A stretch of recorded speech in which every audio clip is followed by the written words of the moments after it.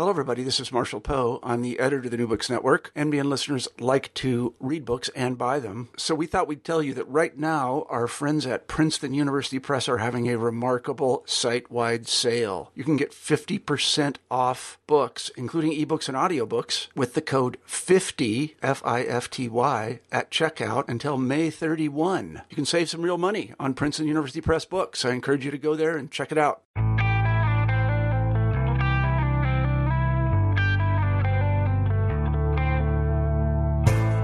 Welcome to New Books and World Affairs, and this is your host, Christian Peterson, and today I have the good fortune of speaking with John Bew about his new book, Realpolitik, A History, which is put out by Oxford University Press. John, welcome to the show. Thank you. It's a pleasure to have you here today, and before we get going, I was wondering if you could tell the audience a little bit more about your background. Yeah, sure. I teach history and foreign policy, the combination of the two, at the War Studies Department at King's College London, which is quite a unique department that was set up 50 years ago, and which studies war, but also peace in its various forms. And we have IR scholars, we have strategic theorists, and also historians like myself in an interdisciplinary environment. Before that, I was a lecturer in modern British history at Cambridge University, and in 2013 I was the Henry Kissinger Chair at the John W. Kluge Center at the Library of Congress. So in a way, my work and my intellectual background straddles both the UK and the US, and I keep those intellectual links going in my work and the things I examine. Yeah, it's very interesting. We don't have to get into this necessarily. Whenever I thought of the Anglo-American connection, I've kind of been in the realm of Walter Russell Mead's book about I think it's called A God, Gold, and Glory. That's right. This is another very interesting angle to that story. But anyways, I was wondering if you could tell the audience a little bit more about why you wrote this book. Okay, well, I mean, it feeds back into some of the work I was doing previously. So while I write on the sort of intersection of diplomacy and international history, I'm actually very interested in the history of ideas, and that's something I was taught in Cambridge University. And it's also something I've sort of taken into my work on statecraft itself. I think ideas are sometimes an underappreciated ingredient in how we approach the world. Now, realpolitik as a word basically kept on popping onto my radar for a number of reasons. The first reason is that I wrote a biography of a former British Foreign Secretary called Lord Castlereagh, who was Foreign Secretary in the early 19th century, in the period in which Britain was fighting against Napoleon and in the resettlement of Europe thereafter. Now, Castlereagh himself is a very influential and interesting figure, and some regard him as the sort of father of diplomatic realism, and he had a sort of realistic approach to foreign policy and power. And indeed, Henry Kissinger, in his PhD thesis and subsequent book, A World Restored, focused on Castlereagh as well as Prince Metternich, who was Castlereagh's Austrian counterpart. So Castlereagh has had this place in sort of realist approaches to diplomacy and history. And yet my interpretation was actually a little bit different than that, and I stressed his Enlightenment credentials and his ideas, really. And although it's not quite fair to say that Castlereagh was an idealist, he certainly sort of dealt with books and ideas in a way that was underappreciated. He wasn't a kind of a narrow Machiavellian practitioner of power politics. So that was one reason why I came to this question with a kind of a slight twist on the established story.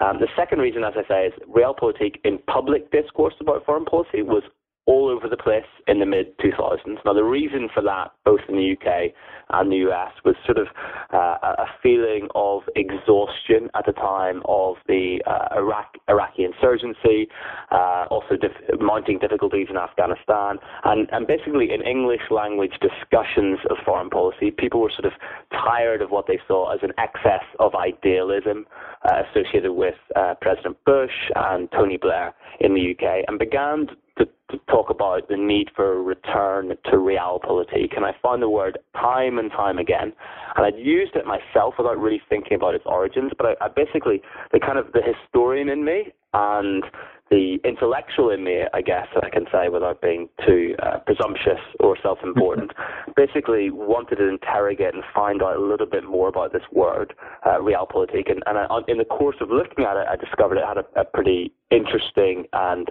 complicated history.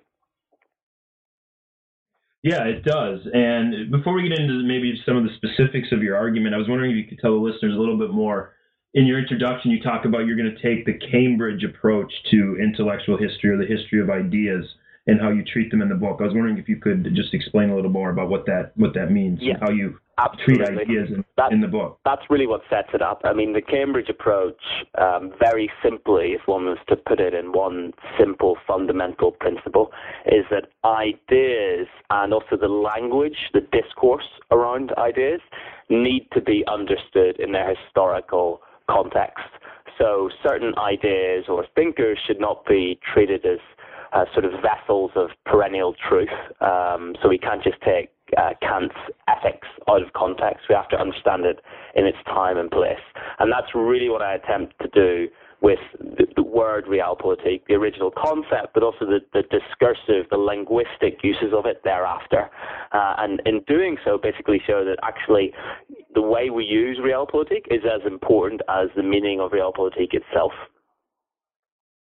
Yeah, absolutely. And the central figure you use to place your book and advance many of your arguments is a man named, and I'm probably pronouncing this wrong, my pronunciation is not the best always, August Ludwig von Rocha? Very close.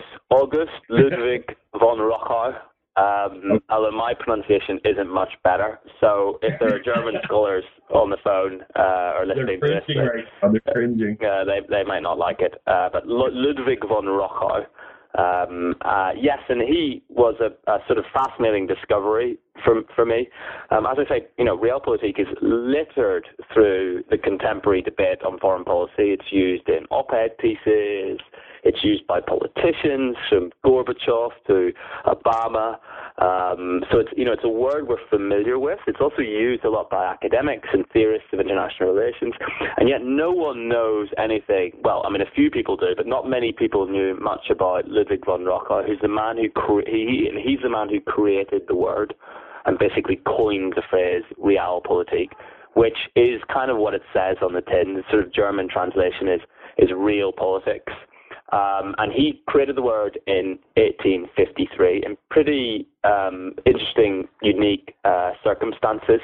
So as I said in the start of the book, realpolitik is not as old as statecraft itself. It doesn't stretch back to the ancient world, to Thucydides or Machiavelli. It's actually a pretty recent creation in the history of ideas. And basically, the first part of the book is to tell the story of what Ludwig von Rocha meant by realpolitik.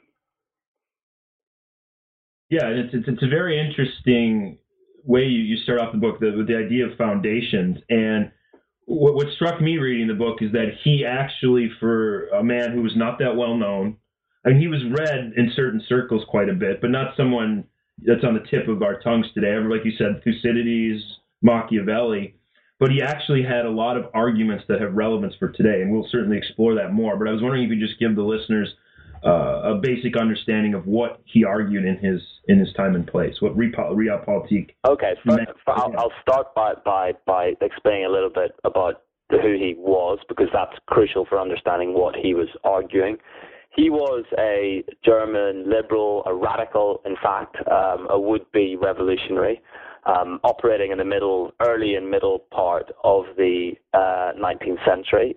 In fact, he was arrested and imprisoned for his involvement in a radical, pretty botched, disastrous attempt at a rebellion in 1833.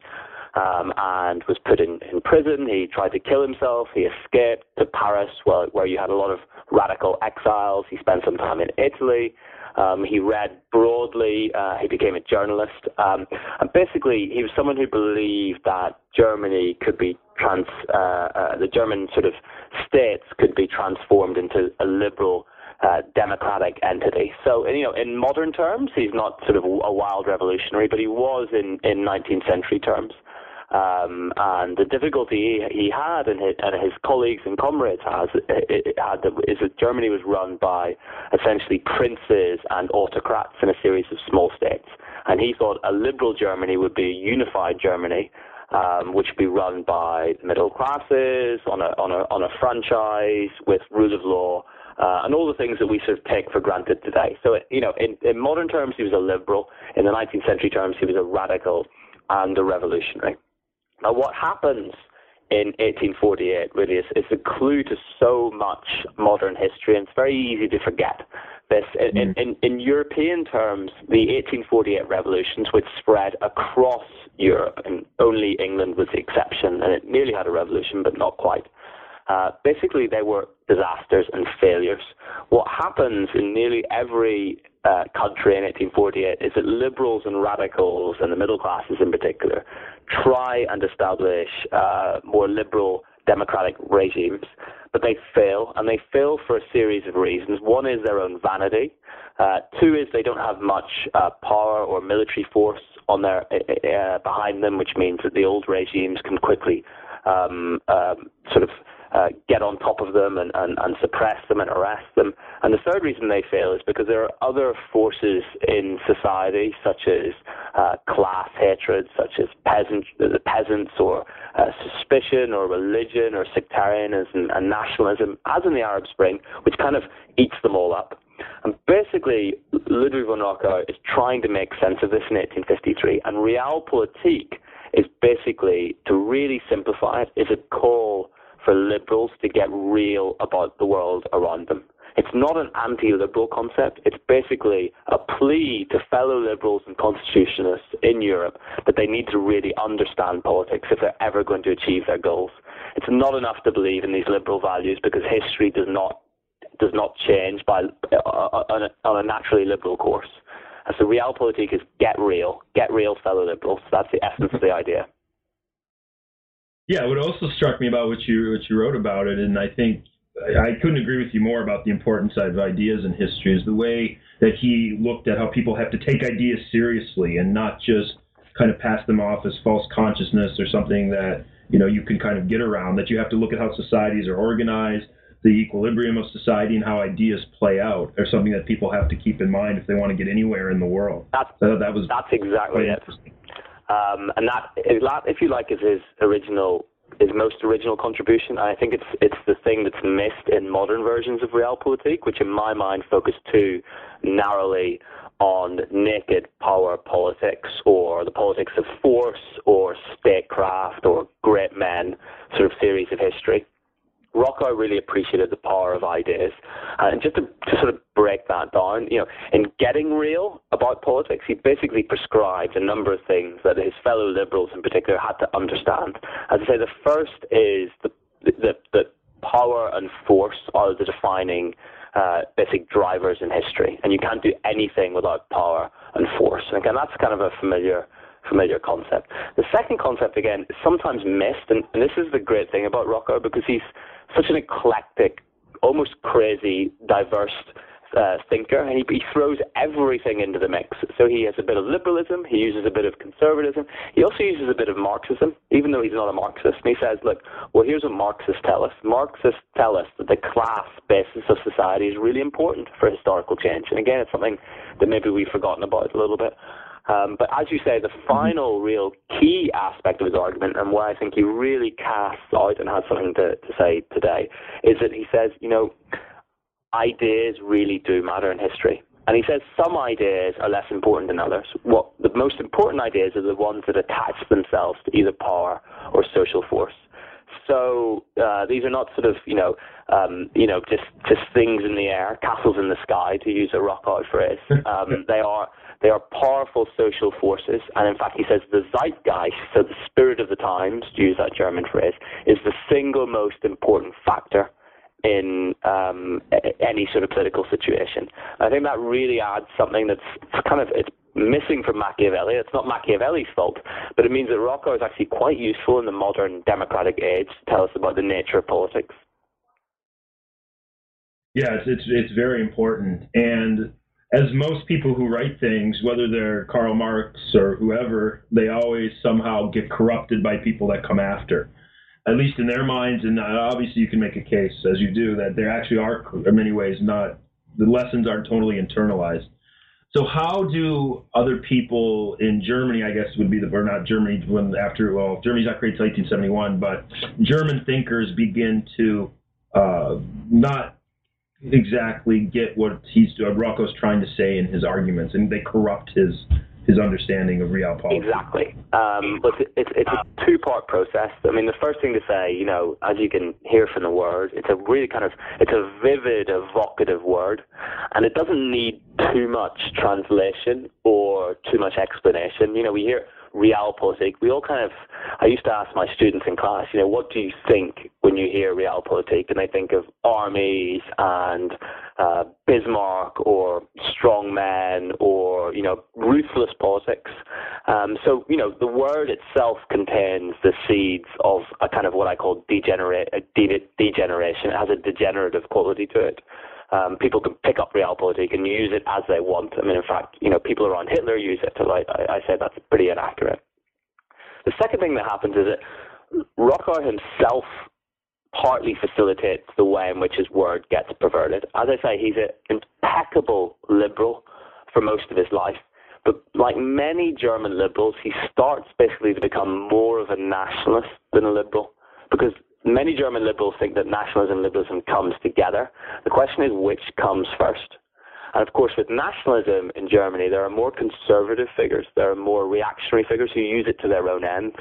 And Rocker basically is one of those liberals who basically they're prepared to allow Otto von Bismarck, the Prussian first minister and essentially the man who unifies Germany, who's very conservative, who's not a liberal. They're prepared to allow him the benefit of the doubt in the first instance. So if Bismarck unifies Germany by what he calls blood and iron, that these liberals will basically call a ceasefire against him and let him unify Germany, because they think the liberalism will win the day ultimately in a unified Germany. And that's not what happens. So by an odd twist of fate, although Bismarck never uses the word, realpolitik becomes associated with his sort of ruthless brand of blood and iron power politics. And it starts to be picked up by other German thinkers afterwards. And as German nationalism gets more and more extreme in the later part of the 19th century, up to the First World War, basically realpolitik becomes a sort of catch-all phrase. All the liberal heritage is forgotten. It's used to apply to German foreign policy. It sort of, as I say, means ruthless power politics. And the sort of subtleties are slightly washed away, are very much washed away, actually, by the time of the First World War. So as I say, it gets perverted, it becomes degenerated, but actually in an odd type of way, Rocker himself is partly to blame for that by casting his lot in with Bismarck. Yeah, absolutely. There's great stuff on German thinkers, how they understood the term and really took on a strong nationalist bent. I'm always interested in reading about him. I'm going to butcher his name as I do. Heinrich von Treitschke. Treitschke, yeah. Treitschke, yeah. That's a very interesting part of the book. His use of our relationship with the concept in German power. Exactly. I mean, Treitschke is a crucial figure that's often kind of missed in histories of international relations, because he's such a controversial figure and with such sort of repugnant views in our modern context. I mean, Treitschke, again, like Rocker, starts his career as a liberal, but he becomes basically the cheerleader for German nationalism. And he takes the concept of realpolitik, which he loves. I mean, he reads the original, and he perverts it more than anyone else. He becomes the best-selling historian in Germany. He was regarded by some as a prophet of Nazism, so the Nazi party lionized him. He takes realpolitik in a very racial and a very anti-Semitic direction. And here is a real, genuine perversion, because Rocker himself was not an anti-Semite. And in fact, he said anti-Semitism was anti-realpolitik because it was irrational, because it was based on silly prejudices and suspicions. Treitschke forgets that caveat. He basically ignores the health warning, and he takes it in this extreme racial, almost biological nationalism more than anyone else. And by the way, he's a brilliant writer and in many ways a great thinker, which means, you know, his influence is huge. But, you know, of the most mendacious and evil inclinations, really, which explain a lot of the course of German history thereafter. So Realpolitik becomes sort of embedded in what people regard as a kind of the special path that Germany takes, the Sonderweg, to use a German word. And of course, that's not a special path. That's a disastrous, dark path along the road towards Nazism. It's funny that I just mentioned that. Yesterday I was at a conference at my school, and we had a bunch of professors visiting from Germany, and they were asking me history questions. And one of the professors just went off on this tirade about Wilhelm II and German foreign policy in the late 1800s, and called him, "What a stupid man." He just went off. That's all right. Anyway, he's right. I was just thinking about your book when he was going off. But what happens is, when as you advance the book, you get into part 2. You talk about how these debates about Realpolitik play out in the English world, so to speak, Great Britain and the United States. And I was wondering if you could just say a little bit more about how the term Realpolitik enters and shapes debates within Great Britain about foreign policy. Absolutely. I mean, while I've got enough sort of German to get by for the early stages, really the essence of the book is about the English language history of this word, and that's what I'm really interested in, and sort of, part 2 to 5 is really about that English language history. And Realpolitik seeps into the English language in sort of distinct waves and different ways. The first way it seeps into the English language is in England, and in England, of course, which reigns supreme, which is the dominant superpower of the late 19th century, much as America is at the end of the 20th century, and arguably still is today. Britain is the most dominant, and therefore looks at new rivals and enemies with a feeling of trepidation and fear. And for many years, there was kind of a very pro-German mood in Britain, and people, they shared the Protestant religion, for example. They shared a taste for philosophy and classical music and opera and all these things. And Germany was regarded as very highly cultured. As Germany becomes more aggressive and assertive on the international stage and starts to challenge Britain's predominance, well, basically people in England are thinking, well, what's going on here? And they start, because a lot of them speak German, they start to read the German newspapers. They start to read Treitschke. They miss Rockau, but they start to read what Bismarck has said. They start to read what the Kaiser says. And they discover this word Realpolitik, by which stage in the 1890s through to 1914, really, it's already been perverted. It's already being applied to all these dastardly things that the Germans are supposed to do. So basically, Realpolitik comes in the English language in England as a dirty word, something to be feared, something that the Germans do, essentially. And that's the kind of first big wave of sort of English language Realpolitik. The second is to talk about basically how Realpolitik seeps into America. And while there are a lot of similarities because of the shared language between England and the United States, there's a fundamental difference here, because it's never in America regarded with such fear. Germany's further away. America's newer to the foreign policy game. And in fact, there are many people in America right from the start who are more willing to say, you know what, we need a bit of Realpolitik here. And it's not a Germanic form of Realpolitik. We don't want to copy the Germans, but, basically we need a bit of realism in our foreign policy. So from the moment that Americans start using it, they take out the German connotations and they use it in a different way. They use it in a way of saying, we need to think like other European nations do about foreign policy. We need to be, rough and tough on the international stage. So it works both ways. Yeah, you've got some interesting arguments about Walter Lippmann's relationship with the concept and how the rocks that Americans dealt with as they tried to look at liberal internationalism versus more realistic, and I'll put that in quotes, views of international relations that are quite interesting. And another thing that struck me about this part of the book is this idea of hypocrisy. I love the issue of hypocrisy. And what caught my attention is the George Bernard Shaw going after the British for being a little tough on the Germans, given their behavior in international relations. And I was wondering if you could say a bit more about this idea that the debates about whether the Germans were just being more honest than the British about how they wanted to shape the world. You know what? I mean, George Bernard Shaw is right, and I say this as a defender of Britain and America. Most of the things they do around the world, I don't think they're the worst, put it that way. But, you know, on that fundamental point, yes, hypocrisy is the essence of it. The English, particularly in the 19th century, hugely hypocritical. So what the Germans say is, well, what's international law? International law is a thing that's created by the British because they were the pirates first. They had the biggest navy. They got to all the islands first. They dominated everything. They create a world economic system in their image. And as soon as someone else comes along, they say, you're breaking the law. They have this huge empire in India and elsewhere. And then as soon as the Germans want an empire in Africa, the British say, you can't do that. What about the poor African people?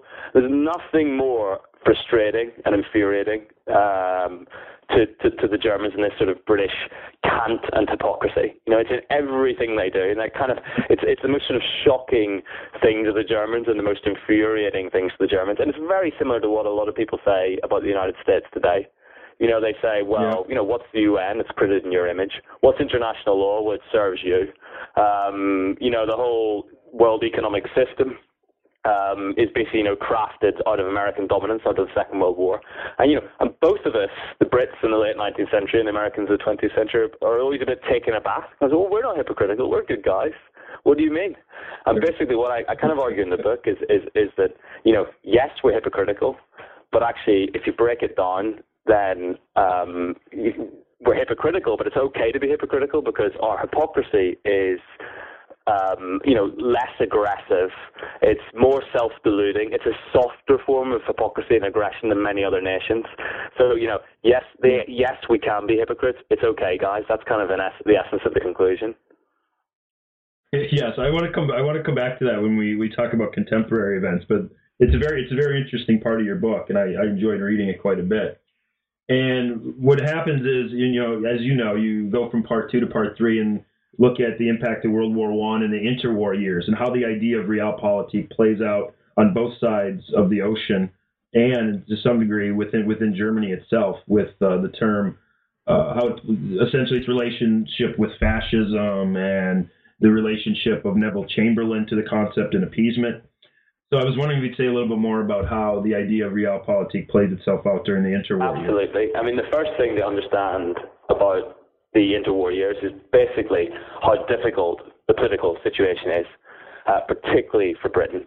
It's a simple point, but it's too easy to forget that, you know, Britain essentially has had this pretty easy century of dominance in the 19th century, and after the First World War, it's broke. It's struggling, it's less powerful, it has all sorts of internal difficulties. And then along comes Germany, Japan, and Italy, who basically want to rip up the international status quo, which gives Britain more foreign policy dilemmas than it's ever had before. Again, you can see this repeating itself very much in American history, almost right now, with things like the rise of China, etc., etc. So basically, Britain's in a panic, and for the first time, Neville Chamberlain basically starts to adopt realpolitik. So realpolitik, which has been a dirty word, suddenly, for the first time in British history, becomes something that actually, you know what, we might need a little bit of realpolitik to deal with this situation. We might, for example, you know, have to talk to Hitler, you know, in what becomes appeasement, or try and peel Mussolini away from Hitler. To perhaps, you know, do an ugly deal with some fascist powers, but one that kind of protects us. And Neville Chamberlain is sort of the father of appeasement and the person that most associated with the failure of British foreign policy in the 1930s, uses the word very explicitly. So oddly, it comes back in and it becomes associated with British policy. You know, get away from our 19th century superiority, get down and dirty and play diplomacy. So oddly, as I say, it comes into fashion for the first time in Britain. Okay, but never again, because of course appeasement is such a disaster that when the whole thing collapses and Britain's at war in 1939, it's thrown back at Chamberlain by the opposition, by Churchill and others, and said, "This is what your realpolitik got us." Yeah, it's absolutely not the best company to have when you're trying to if you're trying to defend an idea. And what also I found interesting in that section is the the way that a lot of German thinkers and other thinkers are trying to figure out if realpolitik has any relationship to Nazism or the fascist phenomenon in general.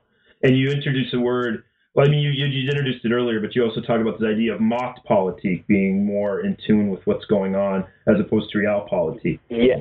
I was wondering if you'd say a little bit more about that. Exactly. I mean, there are some people in Germany who say, what went wrong in 1914? Why did we lose the First World War? And they say, well, was it our realpolitik, or was it because our realpolitik got twisted and confused with other things? And so there's some people in Germany who are making the case that realpolitik is not the worst thing in the world, and we might bring it back. However, the Nazis actually don't like it, and they don't use it because, as I said, they believe in Machtpolitik, the politics of force. They don't believe in this idea of compromise and doing deals here and there. They believe in racial superiority. They believe in historical mission. Forget the sort of details of diplomacy. We're about power and a destiny. So, realpolitik doesn't really apply to Nazism, and that's the mistake that Chamberlain makes, because he says, we have to deal with the Germans in the spirit of realpolitik. And you flip it back over and you say, well, what are the Germans saying? And they're saying, well, we're not realpolitik. We don't even buy realpolitik. Fascism isn't realpolitik. It's a perversion of realpolitik. So, Chamberlain's prescription for the 1930s is therefore inherently wrong. And a few writers get it. A few writers understand the nature of Nazism, the nature of fascism early, which, of course, is the complete opposite of what, realpolitik should be. Yeah, absolutely. And another interesting part of this section, and I found it important to reiterate, in terms of how the debates about the interwar years, it was not some big long debate between one side being completely realistic people or realists, or the other side being idealists, that it's a much more multifaceted and complex debate than just idealists went for appeasements and realists were like, appeasement's bad. No, it's absolutely much more not. Complex argument. Yeah. It's kind of forgotten about, and there's a in international relations theory, we tend to think of the realist versus the idealist in every moment in time. That just does not capture what's going on in the 1930s in America and Britain or anywhere else. And in fact, the historian Paul Kennedy, who's really the doyen of this, he makes a very interesting argument. Is actually that the idealists and the realists converge in 1938, 1939 in Britain, and they kick out the appeasers. So Churchill, in many ways, is kind of an example of someone who can be a realist and idealist at the same time. But someone who says appeasement's wrong, who says, he believes in the superiority of the British Empire and British ways and all these sort of controversial things. But he also understands, that Hitler only understands force. So, the two can exist side by side, and it's kind of a false dichotomy to say, well, here are the realists and here are the idealists. And that's kind of I kind of caution against that. Yeah, that's what I was taught in high school. So I'm glad you pointed that out. Yeah. Yes. And when you move on to part 4, the interesting pages keep coming. You deal with the issue of one of the issues that you deal with is how the idea of realpolitik plays itself out in post-war America. And you look at people like Reinhold Niebuhr, Kennan, Hans Morgenthau is a big part of your book. And I was wondering if you could just tell us the main findings you have about how this issue plays out in post-war America. Absolutely. This is kind of like a sub-history of the term itself. And the key thing about all those figures you just mentioned, from Kennan and Niebuhr and Morgenthau, all these sort of famous realist thinkers, is that they were all either of German origin or they spoke German fluently. and were entirely versed in a lot of the thinkers and the individuals I've mentioned already previously.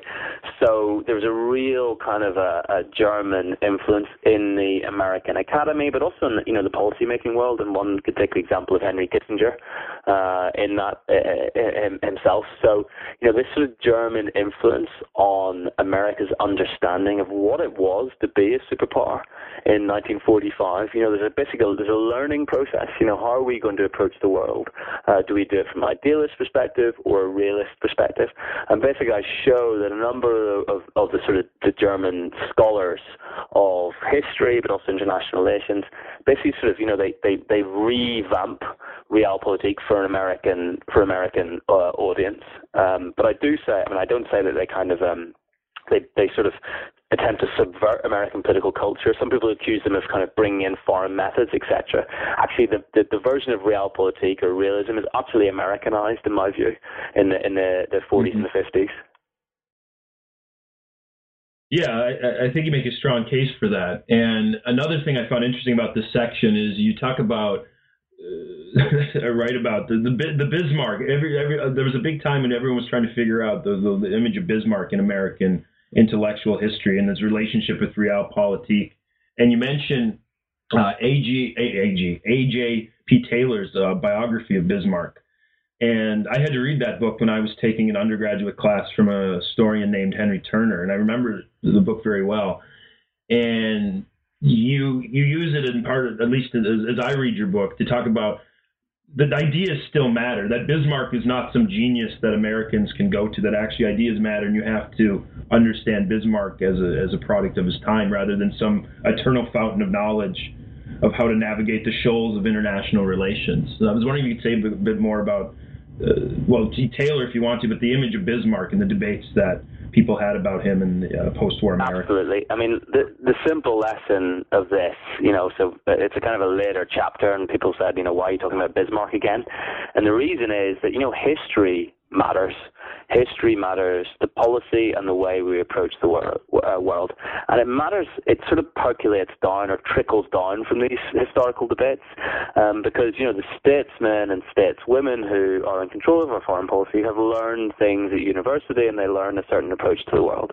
And what A.J.P. Taylor says, he's basically got an eye on Morgenthau, and he's got an eye on others, and he's worried that America is basically going to revive a kind of a cult of Bismarck, that people are going to say, Bismarck actually, he knew what he was doing, he was a pretty smart guy, he's a good model for America. And Taylor says, no, you're wrong, because Bismarck swallows himself. Bismarck destroys his own sort of policy. The Kaiser takes it in a crazy way. This is a dangerous thing. But I think what's really incredible for me is the extent to which, policymakers were engaged in this debate. In fact, one of the smartest contributions to this is from Henry Kissinger himself, in his book Diplomacy, when he discusses Bismarck at great length. So, I say, this matters at a policy level. That's the kind of simple point of that. Historical arguments about what went wrong in the past, what worked and what didn't, really do translate into American foreign policy. Yeah, it's an interesting moment in the book, and I don't want to pretend I wish for things to be different than they were. I do in many ways, but what struck me about that in those debates is how people seem to be plugged into them, much more policy relevant than the debates academics sometimes have today. Because sometimes I read what politicians write and say, and I see no sense that they've engaged in these intellectual debates that seem to have been more important back in the 40s and 50s and even into the 60s. Yeah, so I think that's interesting. Just to comment on that, I think it works both ways in an odd type of way. Yes, we would like politicians to read more history and have more depth to what their sort of approach to the world is, and I think that's a serious problem that they don't. On the flip side, I would also say that the blame can be placed partly at the door of academics who increasingly are detached from policy and regard, engaging in policy debates as a little bit crass or crude or something they shouldn't be doing because they're great thinkers. So I say, it's a fault that lies, basically across the divide. And in fact, it's up to us, the academics, to get out there and try and make more of our case. Yeah, that's a pivotal point. Well, that's well taken. I couldn't agree with you more on that. And there also seems to be an argument by some that I encounter that these people are too stupid to understand our amazing writings, which I think is sad, because if you want to change the world, you have to put in ways that people can read and grapple with and get something out of, rather than being so complex that they can't understand. Completely agree. But anyways. As you move from part 4 to part 5 of the book, you talk about the evolution of realpolitik and how it plays out in intellectual debates.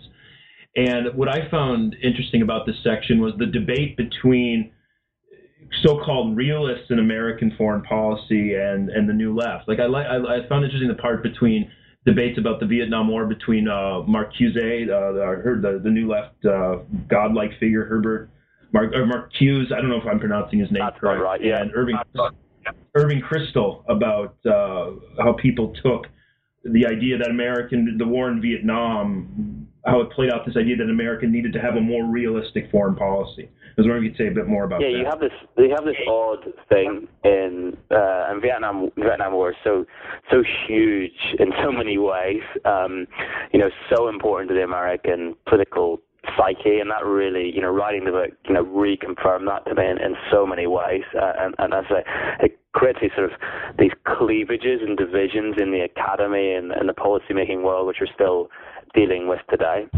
The thing about the Vietnam War is that, as I say, it's opposed by most of the realist thinkers.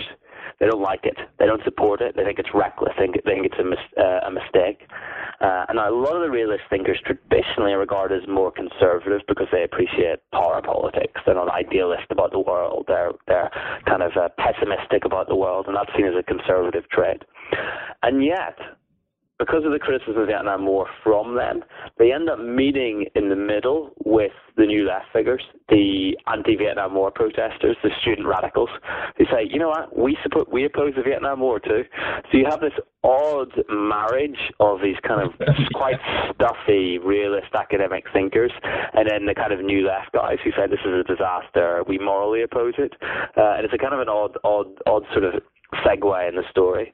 And then finally you have a kind of a third strand, which is the emergence of a kind of a neoconservative position, which is that, you basically, both of these guys are wrong, and the very fact they're hanging out tells you everything you need to know about this position. And in fact, Irving Kristol calls realism as a kind of a political theory, as a crisis of the governing class in America in the face of imperial destiny. That's a very evocative phrase.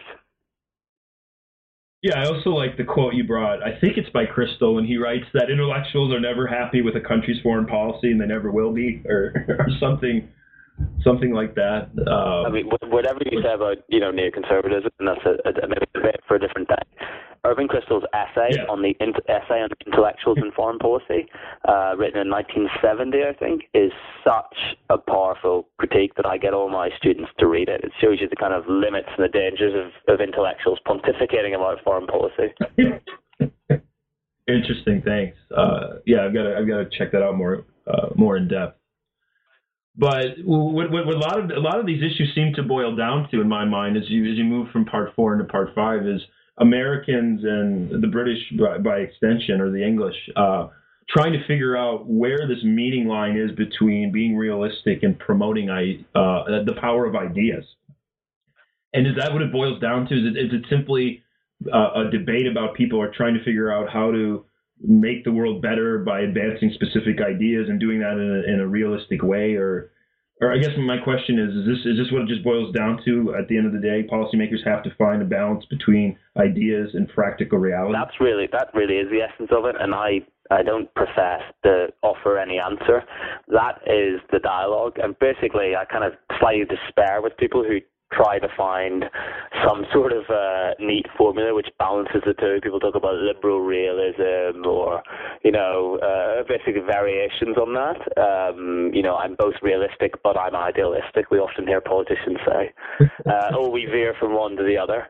It's a kind of a constant attempt to sort of, find the middle of the center of gravity on a wobble board, and it just doesn't exist. That formula does not exist. The process should be one of calibration and analysis of problems, as they come along, or with a broader strategy. But to attempt to find some sort of theology of how we look at the world is I think, a mistaken one, and that's really my sort of, I end up on President Obama, and I don't sort of get into great detail about whether he's right or wrong in foreign policy, but I say his sort of attempt to find a theology about the world, a kind of a liberal realist approach. He looks at Niebuhr, he brings in Thomas Aquinas in Just War. His Nobel Peace Prize speech is utterly elegant. More recently, his 20,000 word, the book on, the article on him in the Atlantic called The Obama Doctrine, is all inflected with nuance and subtlety and reflection. But it's a theology and only that. It's not actually necessarily a foreign policy approach. And basically I argue that it's for statesmen not to sort of find the centre of gravity on the wobble board. It's for statesmen to get on with foreign policy and maybe shut up a little bit. Fair enough. So if I take what you're saying as your view, would we all benefit from reading Henry Kissinger a little bit? I mean, I just got done with Greg Grandin's book about Kissinger. And you touch on Kissinger quite a bit in his relationship with Realpolitik, but on some level, Kissinger was of this idea that at the end of the day, you can have all these ideas, and ideas are important, but you have to get down to the nuts and bolts of creating a peaceful world. I mean, what do you take from what you have in your book and just your reading or readings in general about Henry Kissinger and his place in the debate about Realpolitik? Okay, here's the thing on that. I mean, I wouldn't say I was kind of a neo-Kissingerian or that he is the hero of the book. I think that would be the wrong way of looking at it, actually. I would say that to take anything from Henry Kissinger, I would deploy the same approach that historians attempted to do when looking at Bismarck, which is, if you're going to look at these figures of these individuals and their ideas about the world, to do it properly and deeply. So not to sort of pick up a kind of Kissinger 101 approach to the world, which is, I don't know, a bit of realism, a bit of ruthlessness, let's not be sentimental about things. It's actually to read properly and deeply into what they think, and the sort of complexity, and Kissinger's whole, intellectual output is about the need to wrestle with complexity, set aside the controversies over Vietnam and Cambodia, just put them aside for one moment. I'm not saying that they're not important, but look at, for example, what Kissinger says about Bismarck. Kissinger's one of the guys who says, you know what, we should not have a cult of Bismarck. It's a mistake, because Bismarck created a system that killed itself. It was not a sustainable system. He's actually a really smart critic of Bismarck, which puts him on the kind of H.A.P. Taylor side of things. So I think, Kissinger would say, well, rather than, copy me, do everything I do, look critically, see the mistakes I made, put me in historical context. I think that's the kind of the spirit of the book, really, is to go back again to these problems and think, mischievously, counterintuitively, and try and dig down as far as possible. Yeah, I think that's good advice, and that's what I took from your book as well. But you raise a bunch of issues that we don't have time to go over them in detail, but you trace the story right up to the present day. You look at the Nixon administration, and you have a nice section about how Nixon himself drew a lot of inspiration for what he did from British foreign policy, the lessons of British foreign policy. Jimmy Carter, Ronald Reagan, Bush #1, Clinton, Bush #2. I was wondering if you could just give the listeners a synopsis of what your findings were about how this idea of Realpolitik played out during the 70s, 80s, and 90s into today. Really the essence of that latter section is that the word is used a hell of a lot. It's probably used most aptly when it comes to Kissinger and Nixon, because they thought, deeply about the origins of the word. Well, particularly Kissinger from the German origins. Nixon, again, was kind of such a huge fan of Churchill and very interested in sort of British grand strategy in the 19th century. And then I think what happens in American foreign policy, and this is not a criticism of anyone who comes after, but it basically becomes increasingly like a rapid, aggressive pendulum swing. And I basically show that the word Realpolitik is basically used as a kind of either as a slur or a kind of an appellation of sophistication, but it basically reflects the pendulum swing in U.S. foreign policy. for realpolitik, anti-realpolitik. It's time for some realpolitik. Go back to, go back again to anti-realpolitik. This happens time and time again. I basically, I show how the word waxes and wanes in the discourse, but actually loses increasingly a bit of meaning. So hence, my conclusion is basically, well, let's go back and discover the original word, because we use a lot of language in foreign policy without really thinking what it means. Yeah, a lot of my publications are on Carter foreign policy, and he definitely used it in a sense that realpolitik was Henry Kissinger. That's who he thought of when he used the term. And at the end of the day, you say this in the conclusion and the introduction of your book, that the image of realpolitik, or realism in general in American foreign policy, is coming back into vogue because of the wars in Afghanistan, the debacle in Iraq. And I think this might be a good time to go over what lessons does your book have, and your readings of all these great thinkers. What lessons do you draw about the history of realpolitik that have relevance today for foreign policy? Okay. Two straight up. Number one, avoid kind of cultish approaches to foreign policy, which either hero worship people from the past, whether it be Machiavelli or Bismarck or even Kissinger.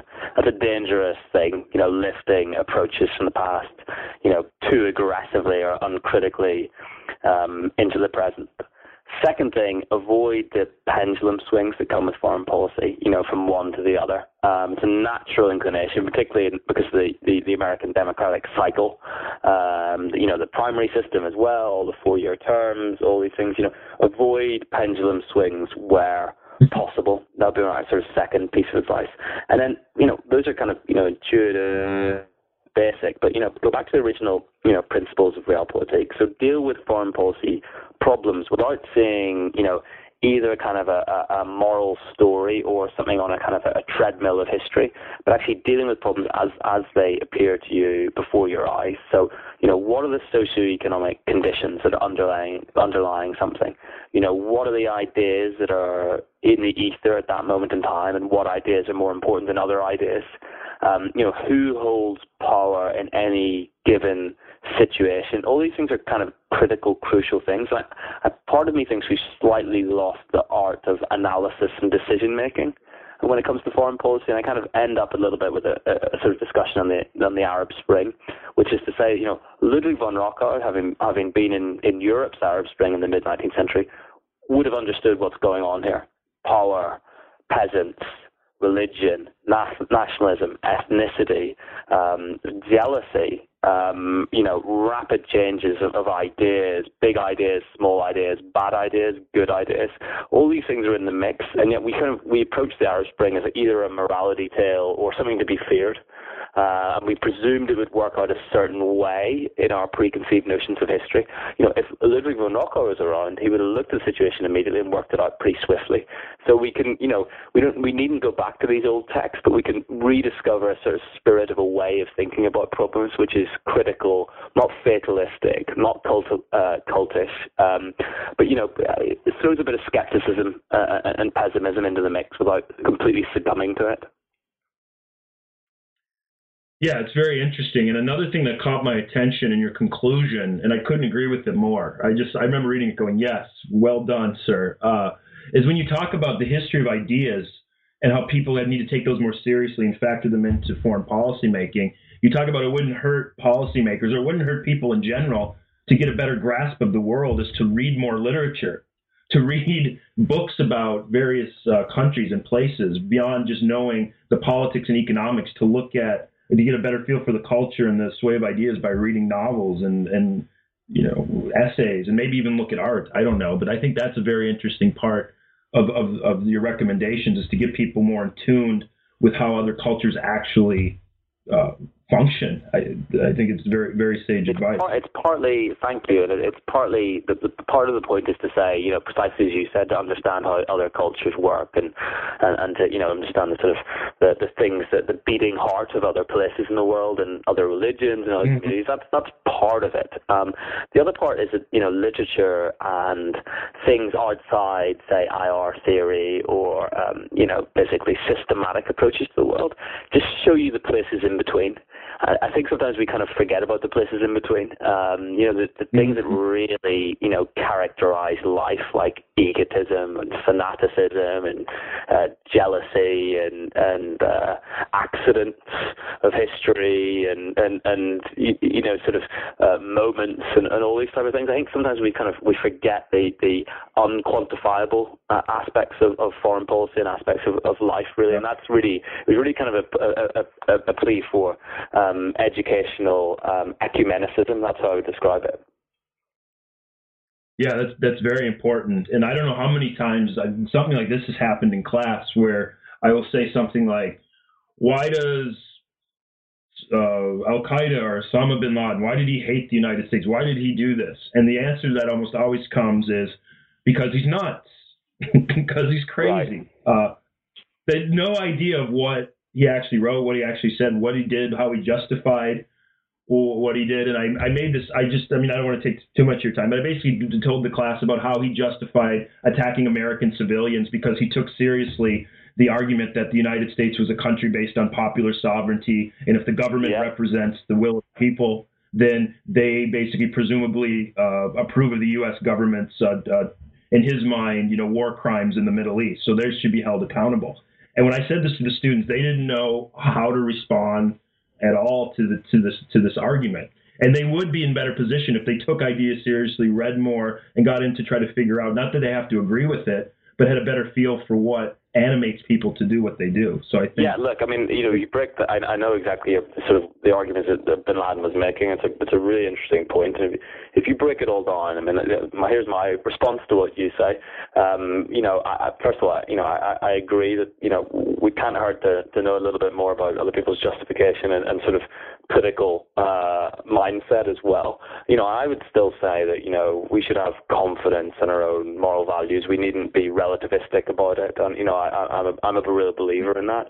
But that doesn't mean history's a morality tale and the world's a morality tale. It isn't. So I think those two things can be. We can have our cake and eat it, if you like. We can say, we do have faith in our values. We do have faith that kind of a liberal approach to the world is by and large better for not only for us and other people, but that doesn't mean we don't appreciate that other things drive history and other things drive other people. And I think somewhere in between is a kind of relatively sane approach to the world.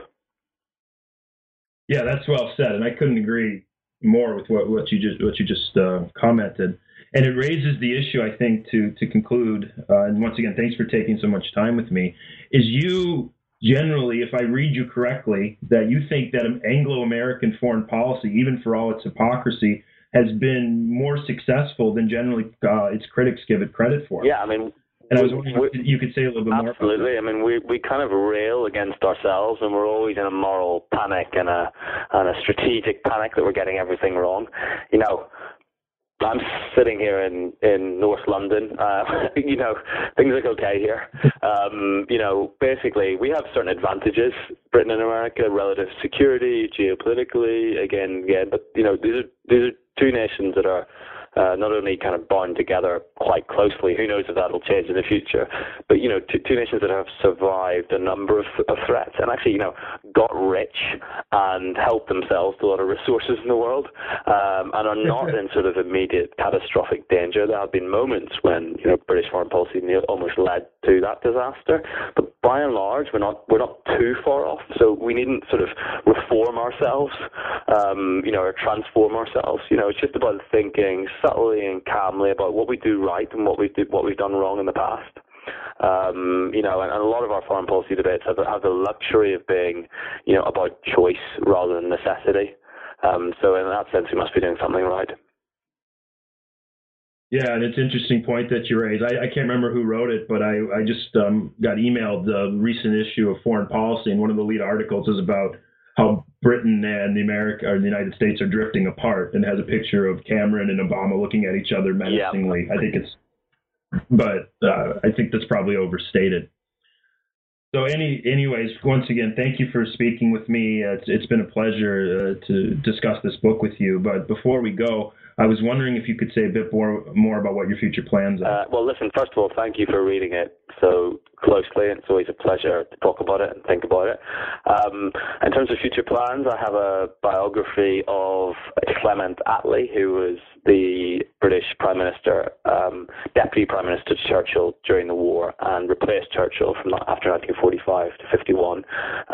Lots on the special relationship in that, and that comes out in September.